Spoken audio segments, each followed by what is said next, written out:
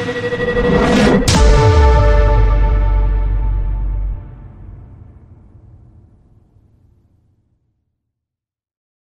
us up on Facebook and Twitter. Download episodes of previous shows. Welcome to the podcast.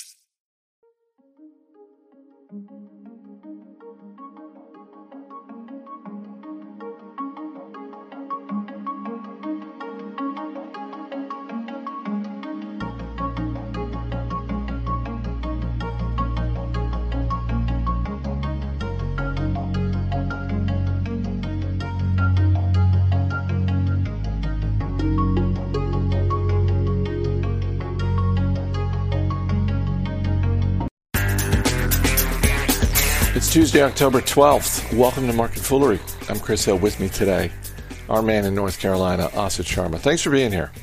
Thanks for having me as always, Chris. We've got some upgrades to discuss in the travel industry and global apparel retail, but we are going to start with the latest from Fastenal. Third quarter profits from the industrial products maker came in higher than expected. Shares of Fastenal up a bit and close to a new all-time high. In fact, this is not a household name, but holy cow, are they in the business of household products? I mean, you just go to the Fastenal website and it's hardware, lighting, sealers, electrical equipment, batteries, fasteners. This is a good report for them. It's a great report, Chris. And, it's a company that I bet lurks in the subconsciousness of many people. If you've ever driven down the highway and just been half paying attention and seen like a Fastenal truck plow past you, it's a name that we're sort of familiar with, but like you say, it's not household, but a good company nonetheless for people who like industrial stocks and don't want something too flashy, but companies that have these very solid models that just need optimization over time. They sit in a great place in our economy. Fastenal, as the name implies, actually also sells fastening products, fasteners. You can think of it as a glue company in our economy. And for that reason, I also like it as a bellwether of what's happening out in the larger world.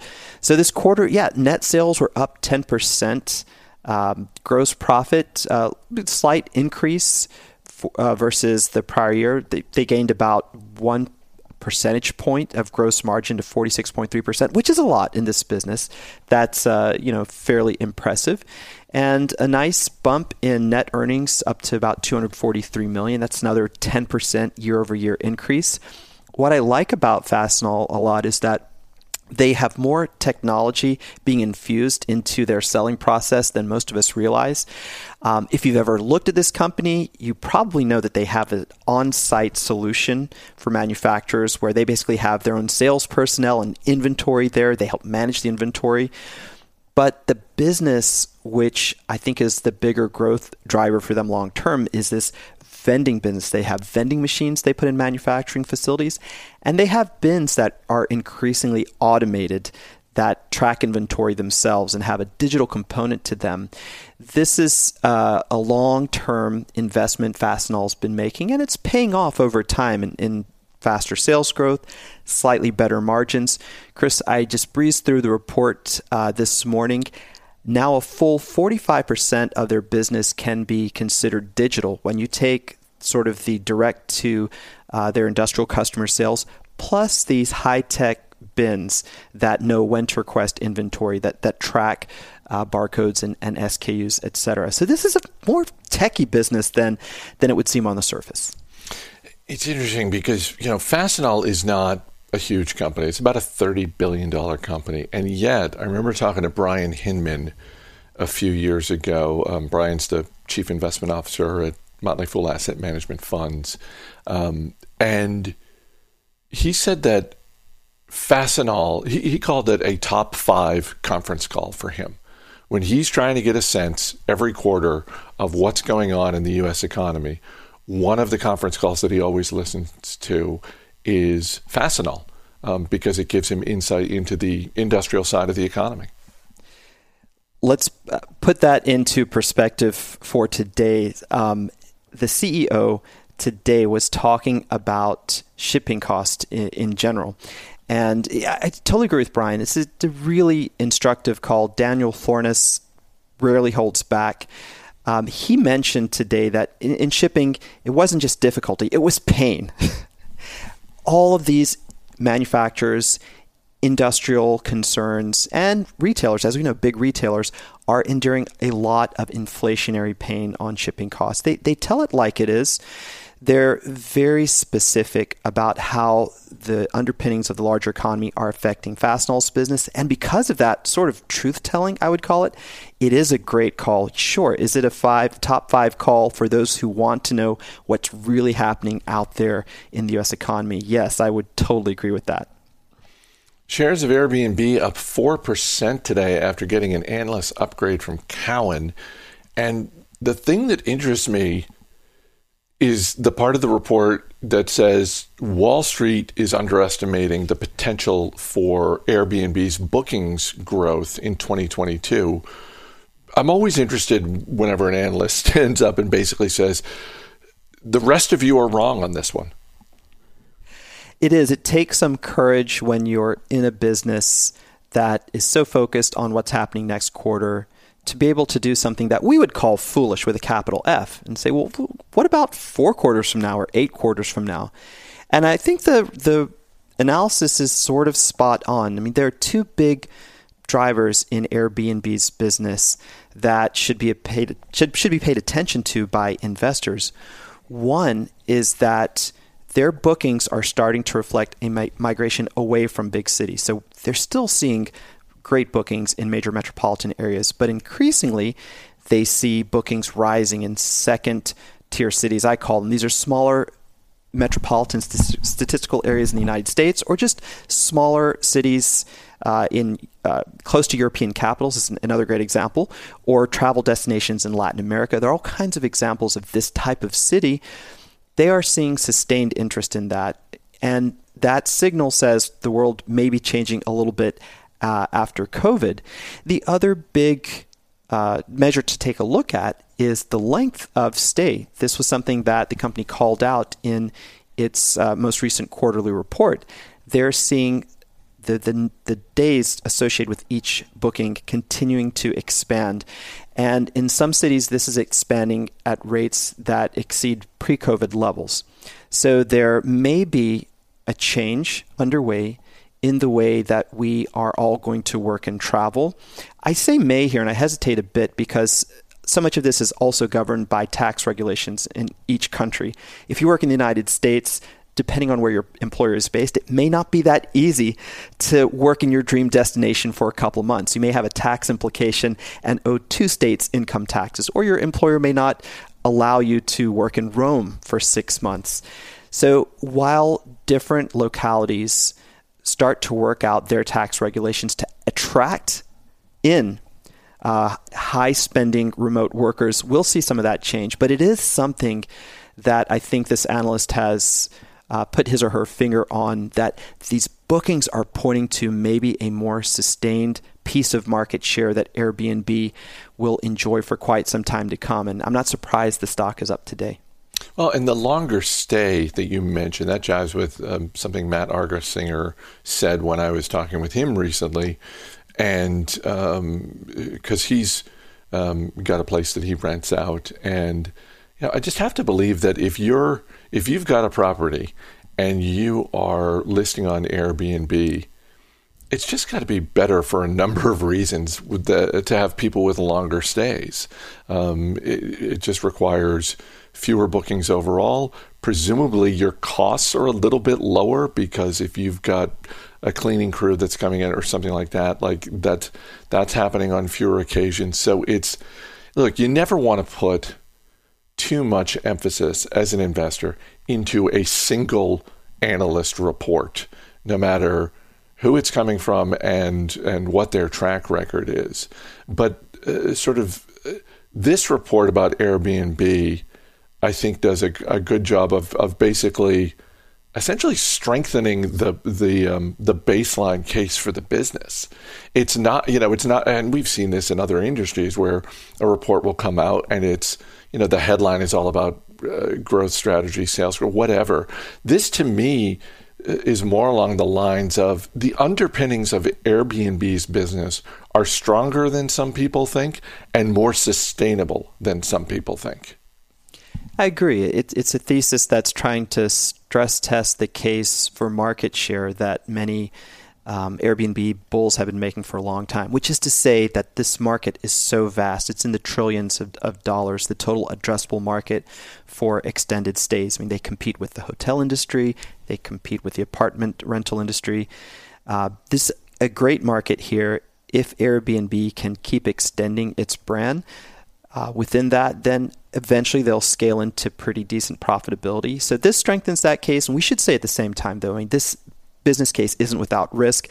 One of the more recent dings against Airbnb is how opaque the total cost of the service is if you're on the platform, because often, and this has happened to me, Chris, you'll be ready to rent that place and then you see the cleaning fee come in, which totally changes the picture because that's a variable expense. And we've discussed that before. So there are some risks in this, but this is something we can now, for those of us who are interested and have already been thinking along the same lines, this is a focus point for the next quarterly reports to watch these metrics. Yeah, I think they've gotten more transparent with the costs, but it's something they could improve even further. Before we get to our final story, I just want to remind folks our email address is marketfoolery@fool.com. And if you've been listening to this podcast for less than a year, then you're probably unfamiliar with something we refer to as apropos of nothing, which is that once a year or so, we have an episode of this podcast that isn't about investing at all. It's just sort of shooting the breeze. And that's where listeners like you come in, because we've gotten some great suggestions on potential topics for these apropos of nothing episodes. One that we did last year was, what would you put on your Mount Rushmore of soups?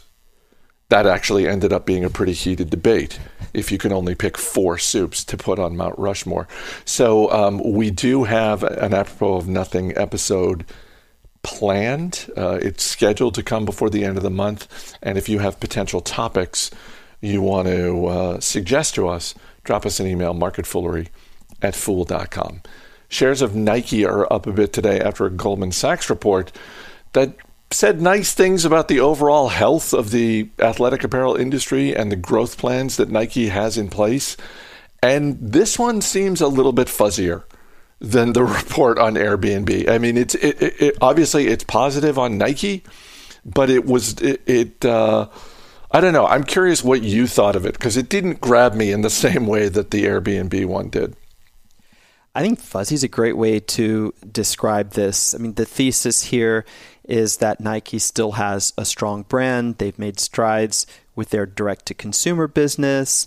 They've been able to bounce back numerous times in the past from the types of challenges that they're facing this year. So they've got supply chain issues, cost inflation, which everybody and his or her brother is facing.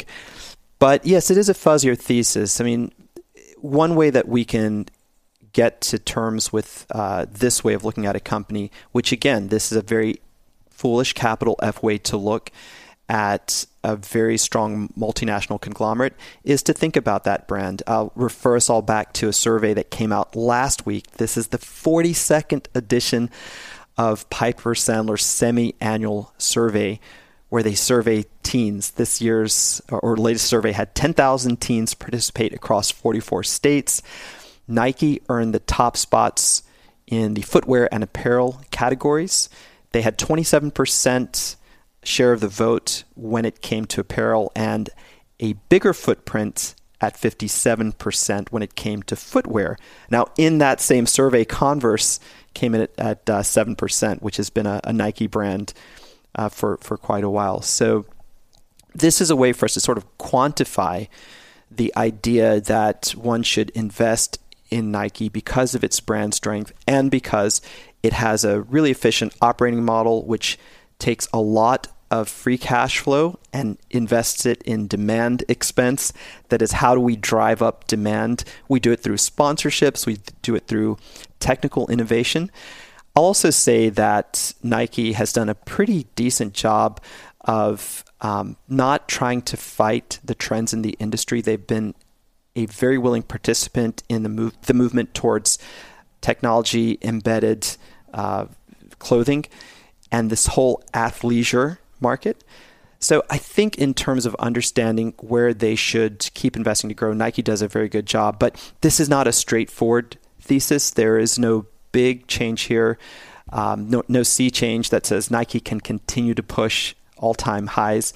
It's more about, hey, these guys execute at a level which is pretty impressive, and we see this continuing despite the near-term challenges that have knocked the stock down a bit over the past few months.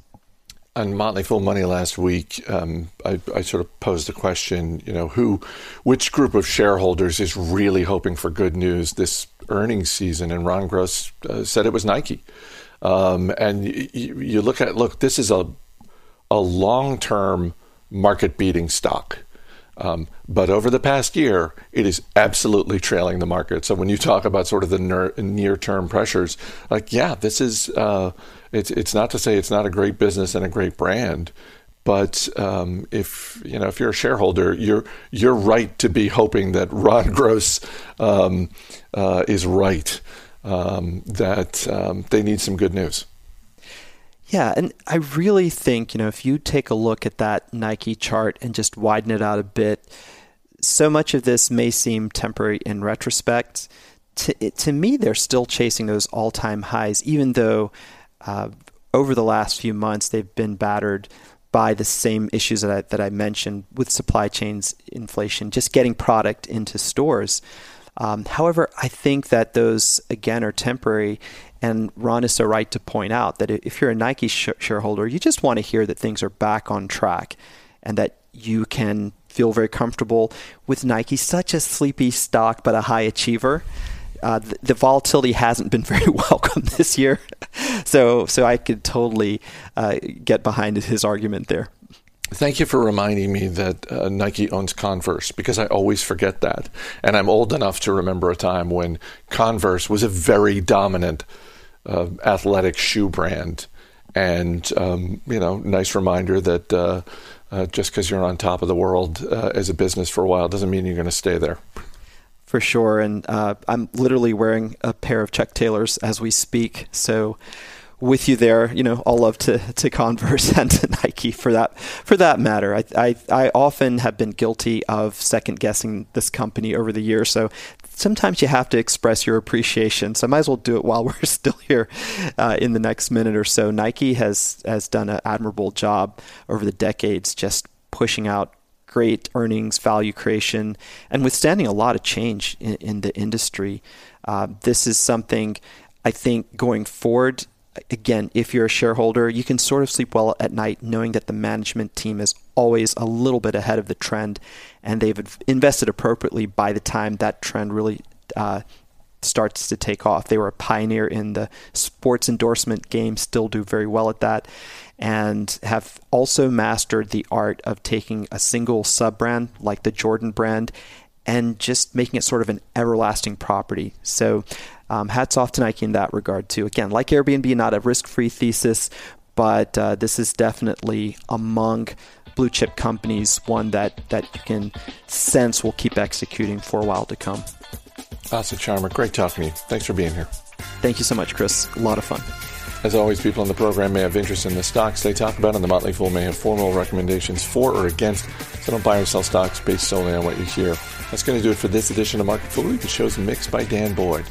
I'm Chris Hill. Thanks for listening. We'll see you tomorrow.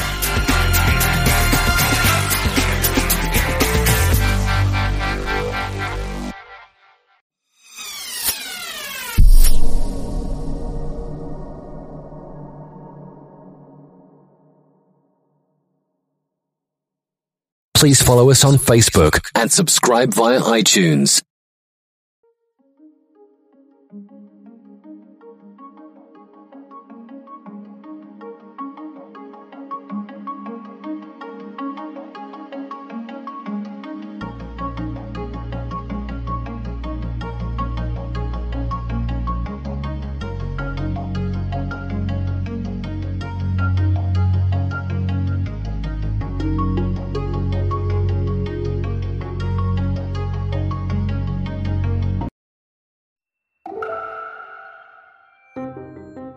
TED Talks Daily, I'm Elise Hu. Today's speaker made a measurable impact by pressing for policy change in her home country of Indonesia before she was even 16 years old. In her talk recorded for the Countdown Summit in 2021, youth activist and social entrepreneur Melati Waisen shares the lessons she learned about pushing for lasting, sustainable social change. Given how much she's already done, I can't wait to see what she does in the next decade. TED Talks Daily is brought to you by Progressive. Have you tried the Name Your Price tool yet? It works just the way it sounds. You tell Progressive how much you want to pay for car insurance, and they'll show you coverage options that fit your budget. It's easy to start a quote, and you'll be able to find a rate that works for you. It's just one of the many ways you can save with Progressive. Get your quote today at Progressive.com and see why 4 out of 5 new auto customers recommend Progressive. Progressive Casualty Insurance Company and Affiliates. Price and coverage match limited by state law. Now, What's Next? A podcast from Morgan Stanley helps make sense of life during and after the pandemic. With nearly 2 decades of experience reporting on culture and the economy, host Sonari Glinton meets people who are looking for solutions to the cracks exposed by the pandemic. From how we care for our children and the elderly to what we do with shopping malls, these are stories of everyday people trying to figure things out and where they're finding hope. Search for Now What's Next wherever you listen to podcasts. Do you remember when you were 12 years old? I do. I was on a mission, convinced that I could change the world around me. In 2013, together with my sister Isabel, I started a movement in Bali because I saw a problem that I thought had an easy solution. We wanted to do something about the growing problem of plastic pollution on our home island of Bali, Indonesia. Now, when I first started, I had never heard of the word changemaker or activist. Today, I introduce myself as a full-time changemaker and movement builder. But it was not always delivered with such confidence. There is this saying, if I only knew back then what I know today. Sounds familiar, right? I started full of passion and excitement, believing that I would achieve this change of making Bali plastic bag free before summer was over and the school year started. And everywhere I went, I was met with, "Oh, so cute, so inspirational." And yeah, I guess 2 little girls and a bunch of friends trying to make a difference is pretty special. But you know what? Cute wasn't really what I was going for. I slowly learned to build a team, to gather evidence, create campaigns, develop a movement, to stage beach cleanups, collect signatures, speak in public, and meet politicians. The more I learned, the more I wanted things to change. Passion quickly turned into obsession. And when change didn't happen as quickly as I expected, at 14 years old, frustration settled deep in my soul. And soon after that, in my first years of high school, I experienced my first burnout. But having said that, I wouldn't have changed a thing, especially because in 2019, Bali finally did ban single-use plastic bags. My peers and I created our own learning journey outside of the traditional curriculum and classroom, building our own guidance and frameworks that could share with us what the next step should be, how to continue building the momentum we needed to achieve the change we wanted to see. I went through a lot of life lessons very quickly, and yet there are things that I wish someone could have told me earlier, back when I was starting. First, change does not happen as quickly as summer vacation. It takes a long time, and that is not always easy to accept. But that is why it is essential to create a clear goal with a timeline. Also, it takes a lot of people. Listen and be open to learn, but stay true to the mission. And it would have also been so helpful to know how to navigate collaborations with businesses and politicians. Someone has to address the elephant in the room. And finally, it's okay to take a break and step back for a second. There are many of us on the front lines who will continue the work while you rest and recharge. Today, many of us are getting involved at a younger and younger age. 16-year-olds, 15, 14, 10-year-olds are out on the front lines, missing school, drafting manifestos, organizing demonstrations, bringing governments and corporations to court, refusing to wait until we are older to start making a difference. But being a change maker is not something anybody has on their bucket list. It isn't something kids aspire to become when they grow up. It's something that just happens. Something activates you. An experience, an injustice that takes place, big or small, local or global. And then there is almost no choice but to get involved. In the last few years, I have spent more time in other students' classrooms than in my own, sharing principles of leadership, sustainability, and change maker skills. And I can say with confidence that young people are aching for skills and knowledge that will allow them to act effectively today. Real change can start in the classroom, but the classroom has an increasingly distant relationship with reality. I think it is high time to ensure that what we learn in the classrooms reflect what is happening outside of them. And to ensure that every single student in every corner of the world has at least 1 hour a day of mandatory lessons about the climate crisis, the 17 SDGs, and about any sustainable innovations, about the realities of today's world, from kindergarten through to graduation, and I mean mandatory. I strongly believe that every young person can be a change maker, but often they need help knowing where and how to start. And while we wait for the classrooms to adapt, once again, my peers and I create our own learning journey.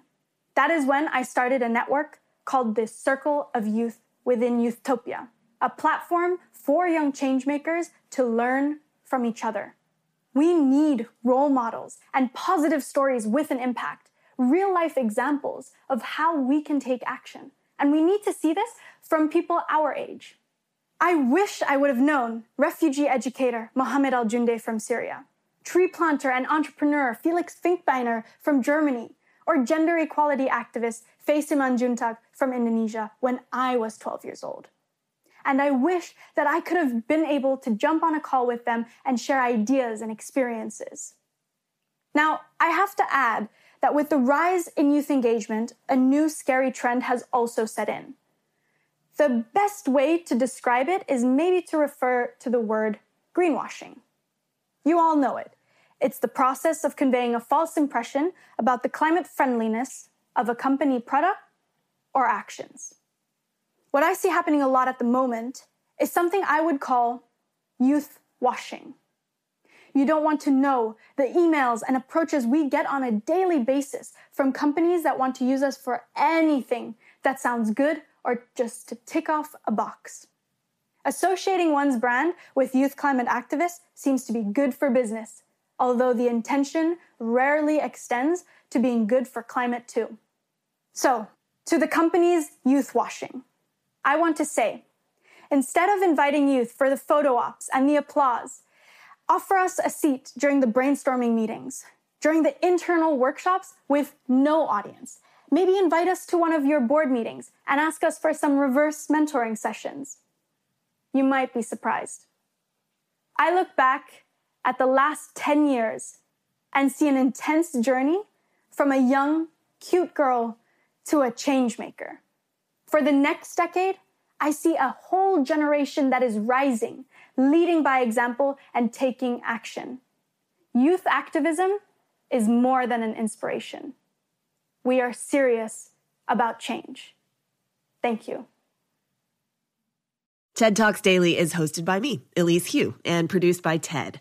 Theme music is from Allison Leighton Brown, and our mixer is Christopher Fazy Bogan. We record the talks at TED events we host or from TEDx events, which are organized independently by volunteers all over the world.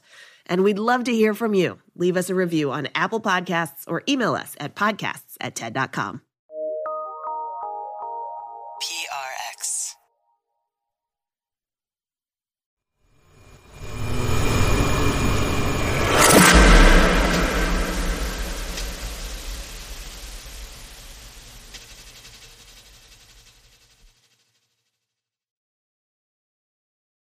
If you enjoyed this episode, please leave us a review on iTunes.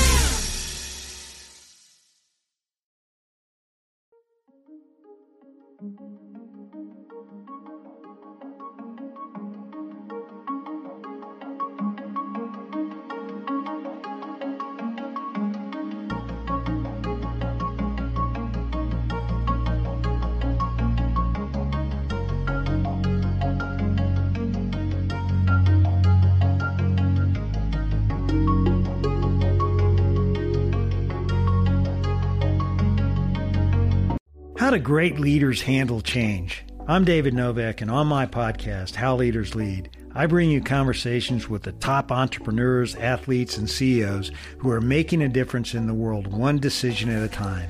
Consider this show a set of best practice visits of leaders like Tony Xu of DoorDash, Indra Nooyi of PepsiCo, Ajay Banga of MasterCard. So listen to How Leaders Lead with me, David Novak, and subscribe wherever you get your podcasts. From 20th Century Studios, Ron's Gone Wrong is coming only to theaters. I'm going to be late. My pants are on backwards. Your Bebot is super weird.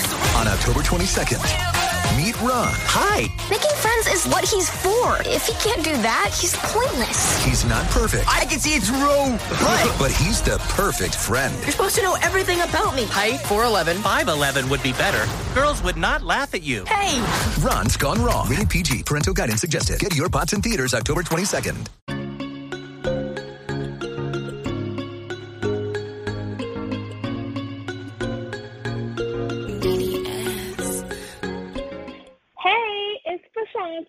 And you are tuned into episode 81 of my Celebrate Hearing No, Make Your Own Yes podcast. And on this episode, I'll be chatting with the super amazing Minda Harts. She is the CEO of the Memo LLC and an award-winning and best-selling author of the Memo, What Women of Color Need to Know to Secure a Seat at the Table. Let's go ahead and get started. Hi, good afternoon. Hello. How are you? I'm doing good. How are you? I'm doing amazing. I'm happy to talk to you. I'm super excited about everything you're doing. Oh, thank you. Thank you for inviting me. I appreciate it. Of course, you're very, very welcome. I definitely want to get started, and I have a bunch of questions to ask you about all the cool things you're doing. I think, first and foremost, I'm very curious to know, why has it been always important to you to help others get a seat at the table and also help people achieve their goals? Yeah, thank you for asking that question. I always really lean into the mantra of success is not a solo sport. And if we only focus on ourselves, then it's a little bit selfish sometimes to only care about our success, but it's so much better when you can look around your table and see that you've helped other people get there too. And so I think that it's important to have that spirit of lifting while you climb. And I know that I wasn't able to ascend to the levels that I did in my previous life without help. And so it's always been really important to me. That is so awesome. I know you also have your book as well, the latest book that is out called Right Within. I would love to know about Right Within and also the thought process behind it. I love the cover art, by the way. It's so cool. I love the cover art. Thank you so much. I had to, well, you don't know this, but I'll give you an insider tip. When I was going back and forth with my publisher, we had different book covers, and I'm like, no, that's not the one, that's not the one. And then we finally got to this one. I'm like, that is the one.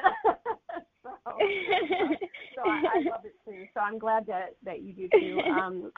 So when I wrote the Memo, my first book, I met and hear from so many women of color saying, how they've experienced all these inequalities in the workplace. And it made me start to think about my own as well and how I've still experienced some PTSD related to some of the traumas that I've experienced racially, being a Black woman and oftentimes the only one, and how you don't realize how much of that starts to distort who you are, your authentic self, because you're always in the state of paranoia in the workplace.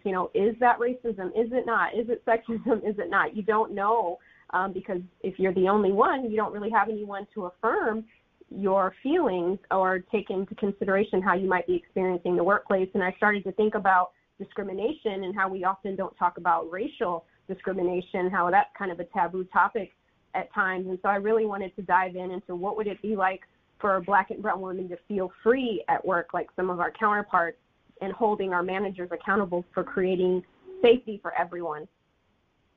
Mm-hmm. Now, speaking of, your first book, I wanted to kind of rewind a little bit. I want to ask you, how did the publishing, with your first book change your process of writing with this book? And actually, what advice could you give to aspiring writers? Yeah, I took the advice that Toni Morrison put out there many, many years ago. She said, write the book you want to read. And that's exactly what I did with the first book and exactly what I did with the second book. I just wrote it from something that I know would be helpful to me, that I hope it would be helpful to other people.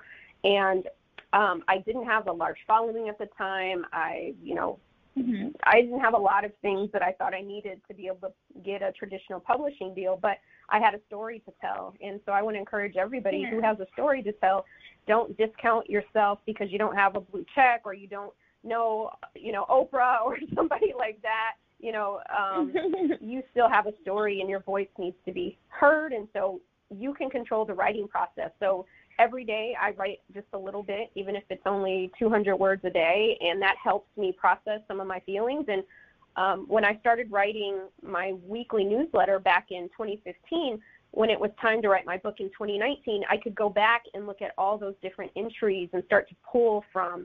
So you just never know. Like the saying says, if you stay ready, you don't have to get ready. Right. Definitely. And I also want to ask you as well, okay, so with The Right Within, what do you hope that the readers will take away? Like, when they're reading this book and they're just, following along with the story and hearing what you have to say, what do you hope will go through their mind? And also, how long did it take you to complete this entire book? I know it wasn't easy, so I'm curious to know. No, it wasn't easy. I actually wrote this book faster than the memo because we were on a very tight time crunch. And so I wrote the book in 2020 during the pandemic, which we're still in. And so I had about 6 months to write it. And I was also grappling with the racial trauma that was happening, in the United States. And so for me, as writing this book, I realized that there's a lot of trauma that many of us experience in the workplace. And what I hope the reader will get is to first let them know that they shouldn't have to just survive in the workplace, but it's possible to thrive. And also to acknowledge that some of our workplaces have been harmful, right? And that we should have never had to experience those things. And so what would it feel like to finally let that trauma go, to where we're not always paranoid at work, why we're not always worried about being the only one, and when we do experience racial discrimination, how we can handle it. So this is really packed with tools and frameworks to help people feel like they're not alone when they are experiencing toxic workplaces, and knowing that they have the capacity to be free, to affirm themselves first, and then everybody else after. That is awesome. Now, I also want to ask you, I have to ask you, of course, about the book tour coming up. I know you have some dates in October, and I'm curious to know, okay, so tell us more about the book tour for Right Within, and also what are you looking forward to the most? I know it's going to be virtual, so I'm just curious to know, what are you looking forward to, and it's more about the book tour and how it's, the concept behind it and all that good stuff. Yes, I'm so excited. It'll be a little different. When the memo was out, I was able to be on a physical book tour, so this time will be 2 weeks of virtual touring. The dates will be released here shortly and registration links, but I'm going to be in conversation for 2 weeks with amazing, amazing, amazing people like Dr. Joy from Therapy for Black Girls, Mina Harris. She is an author and a founder of Phenomenal Woman, and also happens to be Vice President Kamala Harris's niece. And I'm on tour with men as well, white women. So we're really going to dig into what it's like to heal from racial trauma in the workplace. And it's going to be a lot to unpack, but it's important to be able to heal in community. Yes, definitely. Oh, I'm so excited for you. That's so awesome. Yeah, congrats on everything that you're doing. So I know you're a award-winning and best-selling author. Like, you just do so many amazing things. So I was like, I have to try to get her on my podcast. I'm just very curious to know about her story and all that good stuff. So yes. Thank you so much. You're welcome. And I'm very also curious to know, throughout your career and your success, has there been anyone who has, contributed to your success, or anyone who has inspired you along your journey to become the person that you are today? Thank you for asking. I still feel like I'm still on a journey, but I would say my family has definitely been supportive, and mentors and friends. But ultimately, I'm really thankful to God for giving me the opportunity to use my gifts in this way, because I know what it was like going through my 15 years career and feeling so alone and isolated. And I hope that the work that I'm doing is making the workplace better. And so, I'm just inspired by everyday women who keep getting up every day and making it work for them, but ultimately finding their voice too, to say, hey, there may be better spaces for me, and taking that courageous risk. So I'm inspired by women like yourself, and just everybody who's just trying to keep on keeping on. That's inspiring. Thank all you. In of itself. That is so awesome. Thank you so much. And, throughout me talking to your, I think it was your PR, they were also giving me more information about you along with my research I was doing. And I didn't realize you're also a professor. I was like, oh my gosh, what don't she do?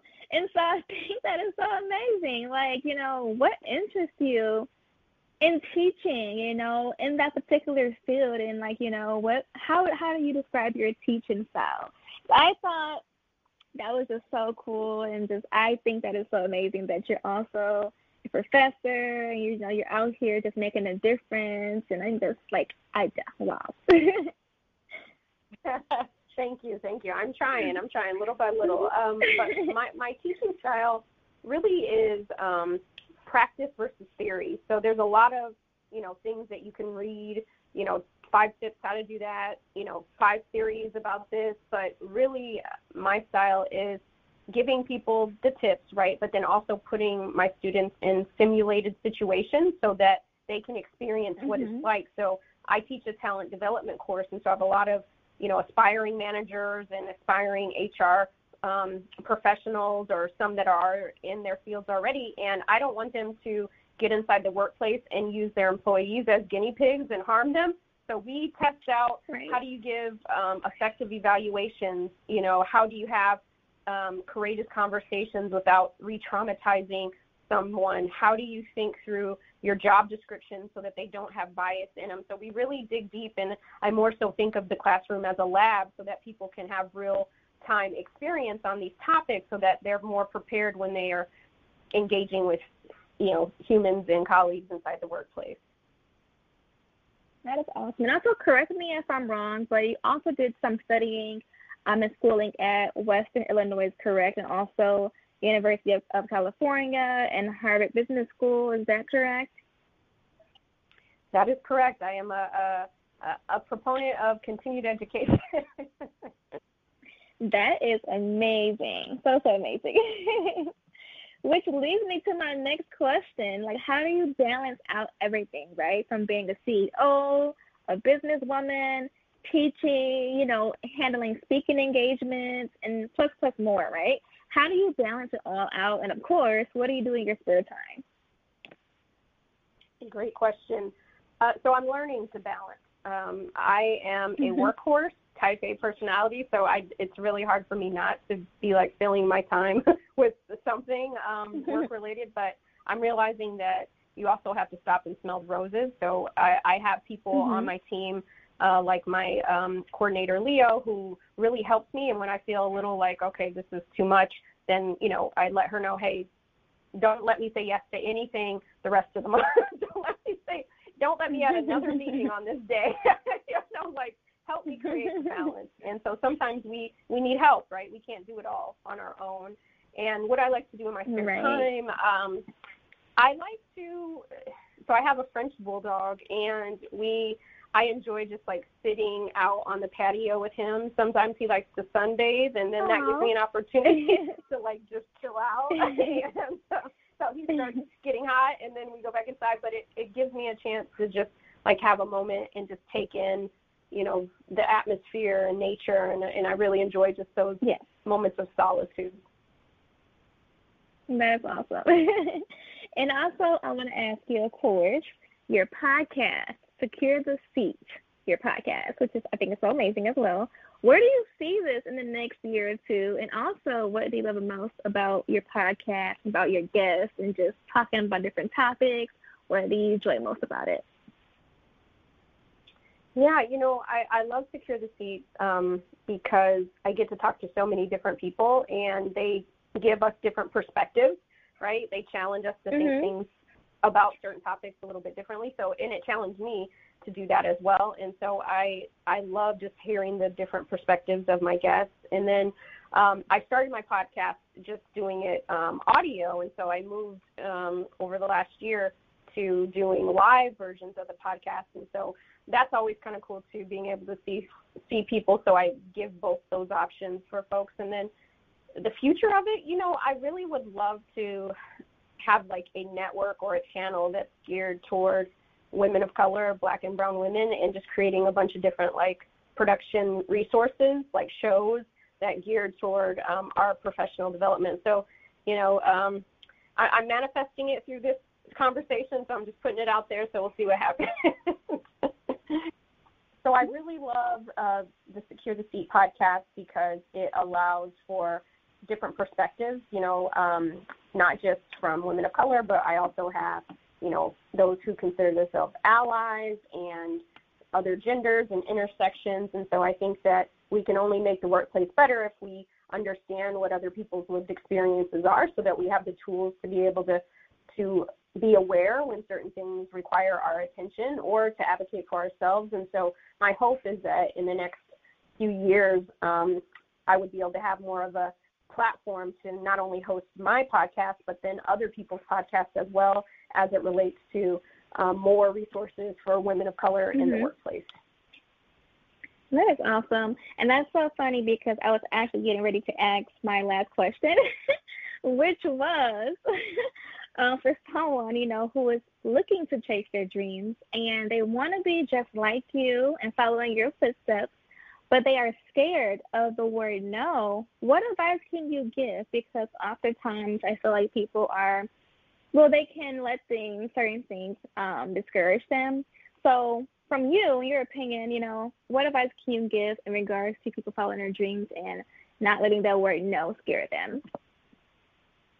Yeah, great question. I think if I had let no scare me, I wouldn't be talking to you right now. I would know it's scary no matter who receives it, but no doesn't mean that I shouldn't be doing or that you shouldn't be doing what you were called to do. It just means that that particular person is not aligned with what you're doing right now, and that's okay. You know, and I think that we just have to find our people. You know, I often say don't focus on who isn't helping you, but focus on who is, and there's always going to be more yeses than no's. Yes, definitely. And I just want to say again, you know, thank you so much for sharing your story and just, you know, telling us more about your journey. I think it's super amazing every time I run across people who are doing great things. So I definitely, again, had to reach out, and I appreciate you taking the time out. I know you're so busy with a ton of things, and I just, you know, very grateful for this opportunity. So congrats again on everything and the release of your book, which is on pre-order, correct?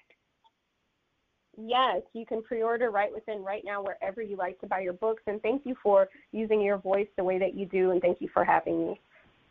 You're very welcome. Thank you so much. And for those who have tuned in, thank you so much for listening. I hope you all enjoyed this episode with the super amazing Minda Harts. Be sure to look out for another brand new episode coming soon. And as always, please be sure to follow me on Instagram, Twitter, and Facebook at Miss Pashanta.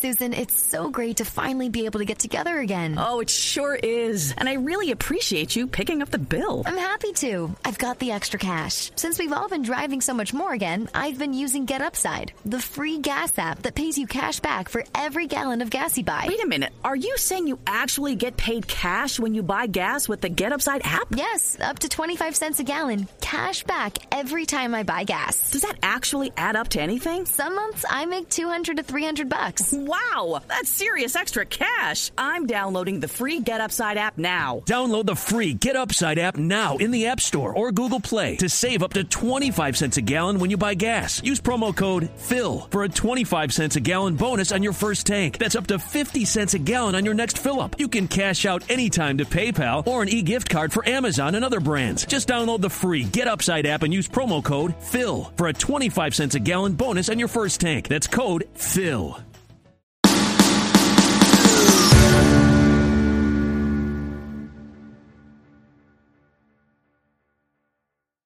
If you enjoyed today's show, please head over to iTunes, give us a rating, and leave a review.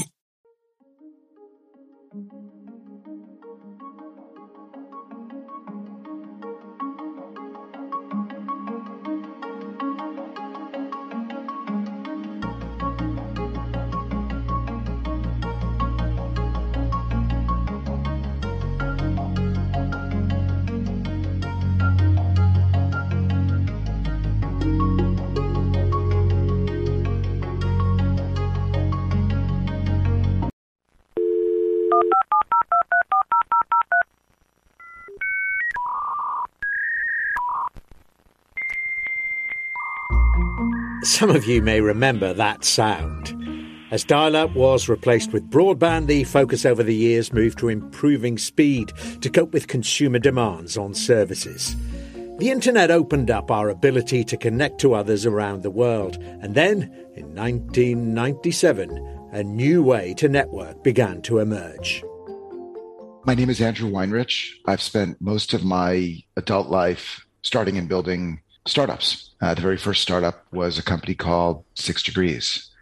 I was an attorney at the time. The internet seemed to be taking off, and I was looking for an idea that I thought would have real legs, real longevity. And I came up with this concept that if everyone could index their relationships in a single place, that you could see the people you don't know through the people you do know. So what we would commonly refer to as your second degree would be facilitated by everyone taking the equivalent of their Rolodex at the time and indexing them in a single place. That had never been done before because that was never possible to do before. The notion of networking is as old as time. The idea of saying, I'm looking for a doctor. Who do I know that knows a doctor? Who do I know that knows a lawyer? What we would commonly think of as a blind date is your second degree. We were the first ones to say, there's a business here, there's a service here, there's a social good here.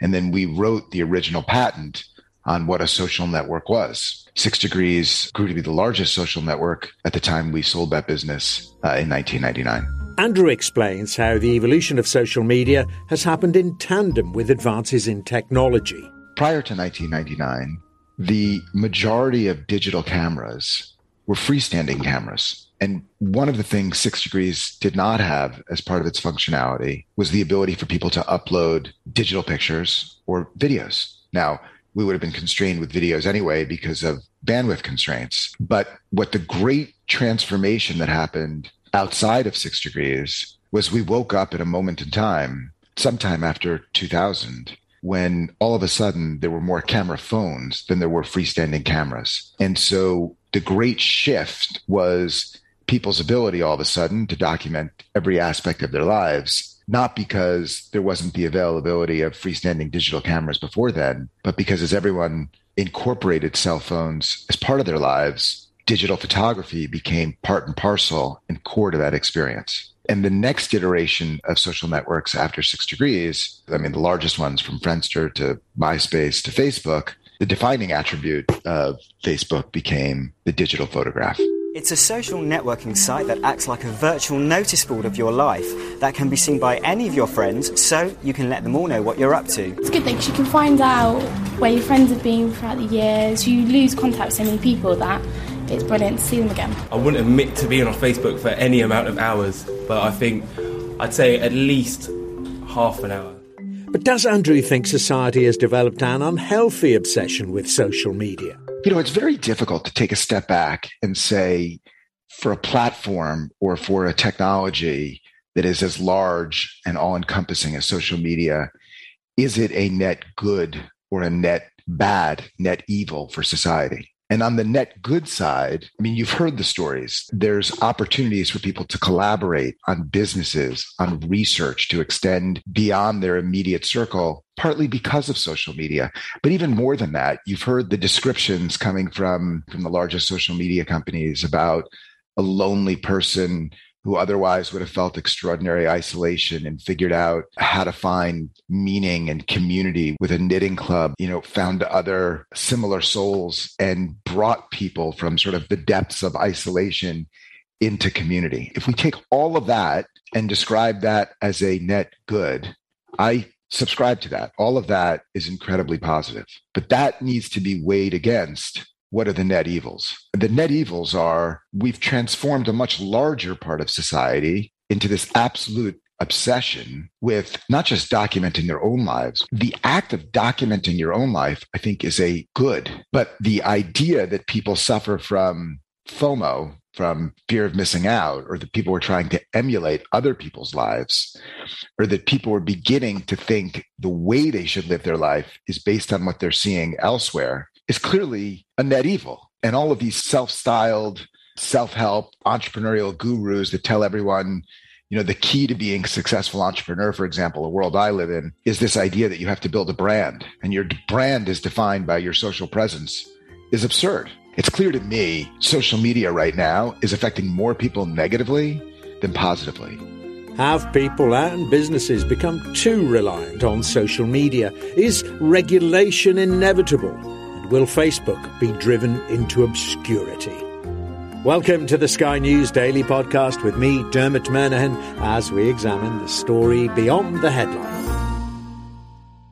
Now, WhatsApp, Instagram and Facebook have all gone down in a major outage in the last hour. So, clearly, Mark, what are Facebook saying about it all, and what are they doing to fix it? To be a fly on the wall inside the offices of Facebook here in the United States right now, I imagine there is a severe degree of meltdown going on. Sky News was among media outlets which reported on the outage on October the 4th, as people poked fun on other social media platforms, including Twitter. It wasn't fun, though, for businesses who rely heavily on the likes of Facebook and Instagram to reach their customers. So my name's Hamda Issa Sawe. I'm the owner of AA's Blends Traditional Somali Tea Spices. We are a tea brand. We're based online at the moment. We actually started our business in the pandemic. Everybody was at home and social media was a way for us to connect with customers. It impacted us a lot because AA's Blends has a family-like relationship with our following. It's something that Instagram has really helped us foster because it's such an easy way of communicating with them, and it did impact sales a lot for us because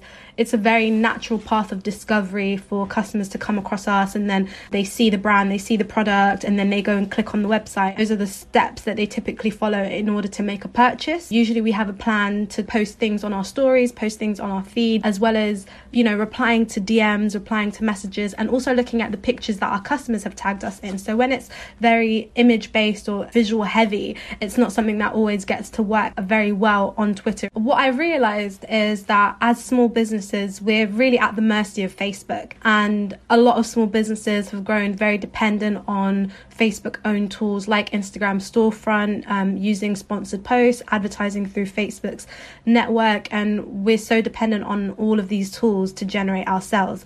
So it really got me thinking, what do we do in the event that Instagram never comes back? That panic kind of sets in and you think to yourself, oh my goodness, what would the world look like, or what would the business world look like in a post-Instagram world? Is there too much reliance on socials? I'm Jordan, I'm lead developer at Pennard, and we're based in the southwest of England. So we're a digital marketing agency. We deal with advertising on Facebook, Instagram, all of the social platforms. A couple of years ago, Facebook went down for around 24 hours, but that was sort of isolated. It wasn't a global outage. There was some knock-on effects from that, but there's never been anything quite like this one. Facebook is at the core of a lot of social platforms. So when we interact with Instagram, we're essentially interacting with Facebook, which meant that Instagram was out, Facebook was out, and everything. When posting to Instagram, for example, that often brings in a lot of traffic to new blog posts, articles, and that was completely wiped out. So there's a lost period of time that can't be reclaimed. So a lot of businesses have missed out there. And then also just looking at Facebook advertising. Again, Facebook have said no one's going to be charged. For the time that they've missed, there's not going to have been any charge for adverts that weren't posted. But that's a period of time in the lead up to Christmas with ongoing things, sort of disruption to shipping and things that businesses could just do without. And there is a lot of reliance on Facebook and Instagram. And there's sort of a movement to try and broaden the allocation of marketing funds. But really there is a particularly special place for Facebook and particularly Instagram in marketing. The outage, lasting nearly 6 hours across Facebook's platforms, affected its 3.5 billion users and staff. The tech giant later blamed a faulty configuration change for the problem. Days later, though, Facebook's apologised after another outage. It wasn't as severe as the one that... While outages are inconvenient, the bigger and arguably more important conversation has been about whether enough is being done to block harmful, offensive and misleading content online.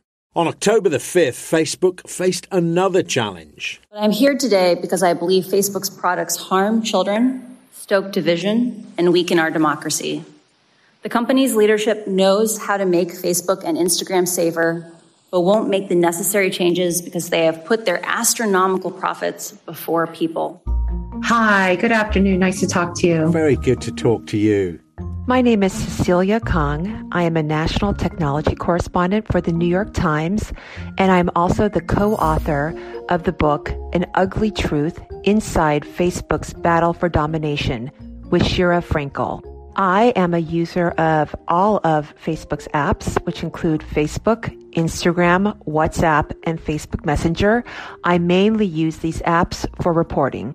Do you, like so many billions of people in the world, find them almost indispensable by now? I certainly can see that. I do not find them indispensable in that I do not necessarily need them to communicate with family and friends and for my work, but they're certainly useful, particularly the messaging apps. How long have you been with Facebook? I was a really early user. I joined Facebook in 2006 and I started reporting on Facebook around that time. So I've been there since the start of the company, right when the news feed was introduced in 2006 as well. How broadly do their algorithms work to keep us using them, to make us feel that they're personalized towards us? The algorithms are really the heart of the story about Facebook. And this is what makes Facebook different than other communications platforms in history, such as the phone or TV. The way that Facebook's algorithms work, or its ranking systems is another way of describing that, is it prioritizes engaging and agitating content, actually. Facebook is in the business of agita, and that's what we really explore in our book and in our stories in the New York Times about how Facebook promotes and puts at the top of news feeds and pushes users to see more content that is the most engaging, the most emotive, the most agitating content, be that agitation is positive or negative, happiness, fear, sadness, what have you. It's the kind of content that you want to click on to like, to put emoji beside, to comment on and share. And the reason why that's so important for Facebook is because if you do engage in that way, when you do those kinds of actions, that means that you care about Facebook and you want to come back more. And the more you care and the more time you spend on Facebook, the more data that Facebook can collect on you. And that data is the data it sells to advertisers so that advertisers can put their brands next to your content in advertisers. That's the whole business of Facebook. It's agitation and data collection. So to put it simply, if Facebook identifies you as being a pretty angry person from the sites that you visit and the people you engage with, it will push more stuff like that your way. Yeah, and you know what we've discovered in the United States here with a whistleblower is that beyond just pushing you towards similar content that you like, Facebook also often pushes you toward more dangerous content. This whistleblower has disclosed thousands and thousands of pages of internal research memos and emails that show, in one example that I'd like to explain, that this has been the case with teenagers on Instagram. So this idea of how the algorithms works are really perfectly encapsulated in this study where they showed how, for example, a girl who might be on Instagram, a teenager, would express that she likes fitness and she may want to lose some weight. More and more what Facebook will do is it will push content to that user that makes her go deeper into these interests. And it will push her to more content that gets more interaction, such as not just weight loss information, but perhaps anorexia information, how about extreme fitness information. And what they found are case examples. This is Facebook's own research, where 1 in 3 girls now say that their use of Facebook has made them feel worse about their body image. And anecdotes that we've seen within Facebook's own research that showed this rabbit hole of how these algorithms works that push that girl who at first just expressed her interest in fitness and weight loss, and suddenly she's pushed to potentially harmful, very harmful content that's related to eating disorders.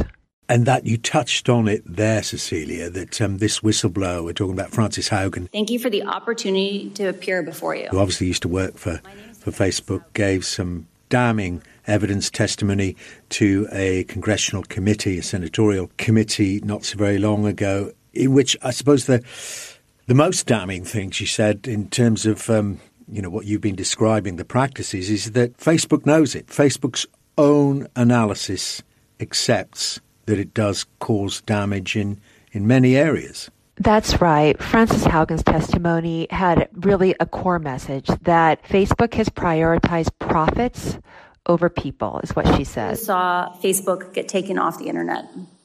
I don't know why I went down, but I know that for more than 5 hours, Facebook wasn't used to deepen divides, destabilize democracies, and make young girls and women feel bad about their bodies. It also means that millions of small businesses weren't able to reach potential customers, and countless photos of new babies weren't joyously celebrated by family and friends around the world.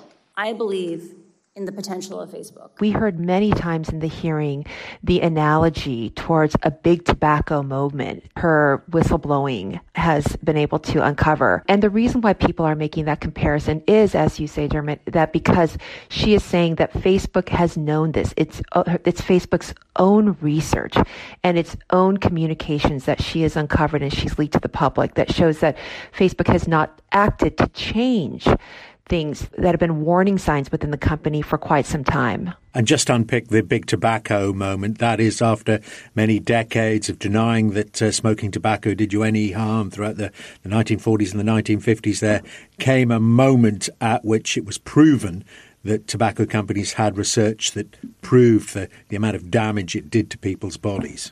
Indeed, different product. One is a chemically addictive product. The other one is arguably, and I do not come down on either way on this side, but arguably addictive in other ways.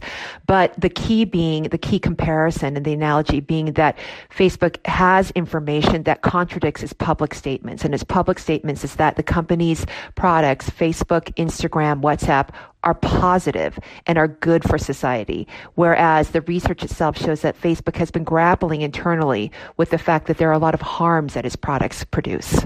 But there was a real illustration, and what a weird coincidence it was with that outage, a 6-hour outage of all Facebook's company's platforms, WhatsApp and Instagram as well, globally, which, the estimates are still coming in about how much that cost businesses and all kinds of entities in terms of revenues, and let alone the inconvenience it caused. But it just shows, there we are, we kind of understand the harms, but there is this another parallel with tobacco, the dependency that so many people have upon them.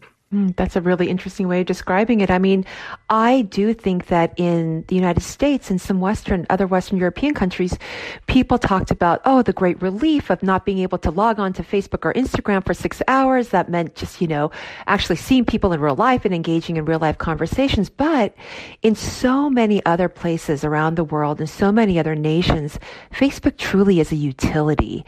And I mean, WhatsApp, Instagram, and Facebook is the only way that people communicate on the internet. And so for those nations and the people in those nations, their dependence on Facebook really was highlighted in the Facebook outage that was, again, about 6 hours. And it showed that really vital communications and small businesses that depend on Facebook were compromised for that period. And that really bleeds into a very strong, very heated discussion right now in Washington, D.C. and other regulatory agencies around the world as to whether Facebook is just too big and needs to be broken up because it is not incentivized to secure its own systems in the case of this outage and also to protect users. Coming up, will there ever be another social media firm as big as Facebook? There are two things that really facilitated or sort of lubricated the machinery of Facebook's growth, and that was the ease in which mergers were done, as well as laws or the lack of laws to regulate the companies, but one particular law that was established in 1996 in the United States that essentially shields a company like Facebook from lawsuits for harmful content that it might host. This is a law that was created when the internet was so nascent. This was even before Google was created. This is when Yahoo and AOL were sort of the kings of Silicon Valley. And that law was created to try to facilitate a booming tech sector and tech economy. The tech economy did boom, and a lot of these companies are absolutely no longer small, nascent upstarts competing against legacy companies like phone and transportation companies. They are the dominant companies in the world economy. And so the discussion right now is whether that law that was created in 1996 should be reformed and that there should be oversight of the most powerful companies right now in the global economy. But to be fair, Facebook, and indeed not just Facebook, are campaigning themselves, aren't they, for new laws, but presumably they will have a formidable lobbying operation that is trying to shape the laws in the way they want. That's exactly right. It depends on what kind of laws that Facebook is willing to support. And Facebook has, and I'm sure anybody that watches television or reads a print publication has seen their advertisements promoting their support of regulation. But the types of regulation that I think a lot of people who are expert in Facebook and other social media businesses say that Facebook will avoid is any sort of regulations on its core technology, and that is the algorithmic amplification of content. And that was something we heard actually in this Senate hearing where lawmakers were talking about regulations on algorithms, and they were talking about whether the companies like Facebook should be compelled to share how their newsfeed rankings, for example, work with researchers so that researchers can tell the world really through their research how the spread of misinformation works. Here's the big question, and it's a point that Facebook and others make. This is their statement after the whistleblower appeared before Congress. And it encapsulates it. It is a big problem, isn't it? Every day, our teams have to balance protecting the right of billions of people to express themselves openly with the need to keep our platform a safe and positive place. Now, in a nation, the United States, that came up with the First Amendment enshrining the rights of freedom to speech, it makes it very difficult, doesn't it, for the state to get involved then in regulating a platform like Facebook. Yes, the regulation of speech in the United States in particular will be very hard. And that's why proposals for regulating speech that have been introduced in the United States in the last 3 to 4 years have gone nowhere. But what I think Facebook misses or at least is not fully disclosing in that kind of statement is that what their systems are not neutral. What their systems do is they amplify certain kinds of speech. It, again, really goes back to the technology that is at the core of amplification and how the business works. And until that is done, until there's focus on the algorithmic amplification of really agitating speech, be it happy or sad speech or scary speech or what have you, then you can't really address the core problem of Facebook. The other thing is Facebook can do a lot of things that don't involve regulation that just make the site healthier. For example, Twitter gives you a prompt when you try to share a news article that it sees that you did not try to open and read. It'll give you a prompt that says, are you sure you want to share this? Have you read it? That kind of a thing. Facebook hasn't done that. And the whistleblower, Frances Haugen, said in her testimony that kind of friction, the kind of friction that will make people pause before they share things widely, is the kind of stuff that Facebook can do in a self-regulatory way. Facebook knows this, and they know that they can do this. They've just chosen not to implement these kinds of practices.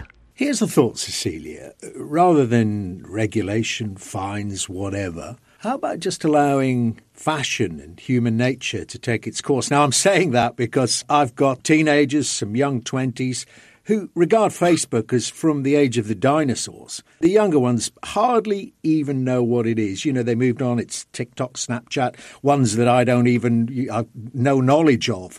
Why not just let that evolution take its course? Well, I think that evolution will take its course no matter what, but until this sort of evolution catches up with a lot of the harms that we're seeing with the spread of misinformation and toxic information, then there's still going to be a problem that rests with particularly Facebook, but all of social media. The other thing to really address is that Facebook is so powerful and it has so much cash that it can buy its way out of irrelevancy. And unless regulators are tough about protecting competition and more options for individuals, then Facebook will continue to buy up competition to compete with the next TikTok, the next what have you. But this is absolutely what keeps Mark Zuckerberg up at night. He's afraid of TikTok essentially becoming so popular that it drives Facebook into obscurity. I think what you'll see is that for some time, particularly in emerging markets, Facebook will remain not just popular, but a utility. Well, what about the advertisers? I mean, don't they have any qualms, or don't they know about the fact that sometimes their advertising is appearing alongside some of these hate sites? I'm so glad you mentioned this because Facebook's CEO, Mark Zuckerberg, said in a post on his Facebook account that it is illogical that Facebook is prioritizing profits over people. He's responding to the whistleblower's findings. And he said that the best example to support that theory that it's illogical is that advertisers simply don't want their ads placed besides hate speech. You know, he's right. And I've talked to dozens of advertisers, and they say we don't want that, and Facebook does not do enough to rid its site of harmful content. But there are no other places to go to get that kind of scale of consumer reach. Facebook is the big behemoth on the block, and in order to make sure that their brands get in front of people, and not just the biggest advertisers, even small companies like small shops like your neighborhood dry cleaner or your neighborhood coffee shop, they rely on Facebook so deeply because there aren't a lot of alternatives. Last year, thousands of brands and advertisers boycotted Facebook for this very reason. They had a campaign called Stop Hate for Profit. But after 1 month in July, they only had this boycott of Facebook for 1 month because they admitted themselves, like, we cannot afford to be off the site for more than 1 month. This is a principled stand, but we also have business realities. So I think that advertisers are begrudgingly on the site. They would love to see other alternatives. So they need Facebook more than Facebook needs them. So are we approaching, you mentioned a big tobacco moment earlier in the last century, this big oil moment when the authorities in the United States broke up those big companies owned by the oil barons. Are we approaching something regulatory like that? So rather than attempting to oversee the billions of pieces of content every day, you just say you're too big, you have to sell this, sell that, you can't operate here, and that's the thing to do. Yeah, I definitely think that this is a moment in that the Facebook whistleblowers' revelations that contradict Facebook's public messaging about itself is absolutely analogous to the big tobacco moment. And as we look in the cases of many other industries that have resisted regulation, including automobiles, toys, drug manufacturers, cable TV, broadcast TV, the telephone, there's just been always a resistance of regulation. If history is a guide, regulation is inevitable. The key is for a couple things. Members of Congress and regulators around the world to fully have the technological expertise and knowledge to understand how to regulate these companies without doing more damage than good. And I think they are catching up, actually.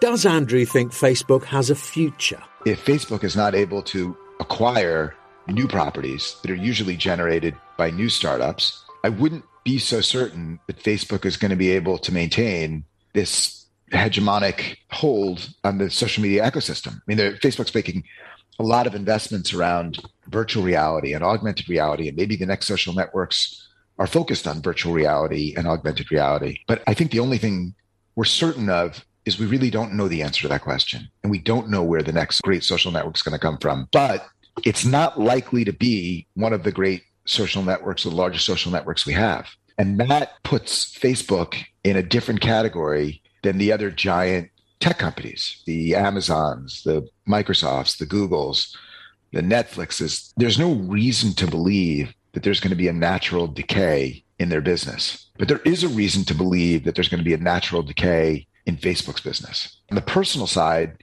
it's obvious to me that as a society, and we need to rethink what role social media plays in our lives. Because I would argue that for most people, their lives are not richer because of social media. Their lives are distracted, are dictated by social media, and not in a positive way. Well, that's it until next time. My thanks to our guests and to you for listening to the Sky News Daily podcast, hosted by me, Dermot Murnane. This edition was produced by Annie Joyce, along with Tatiana Alderson, Simon Windsor, and Nelly Stefanova. If you've enjoyed this podcast, you can follow us in all the usual places, and we would love a review while you're there.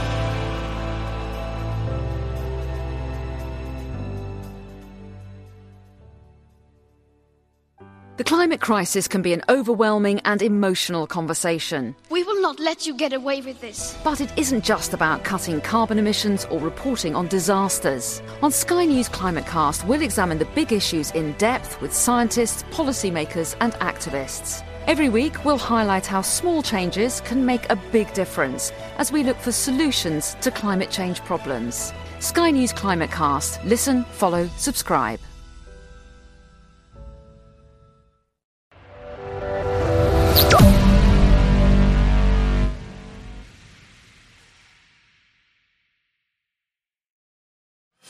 Sign up for the newsletter so you never miss an update.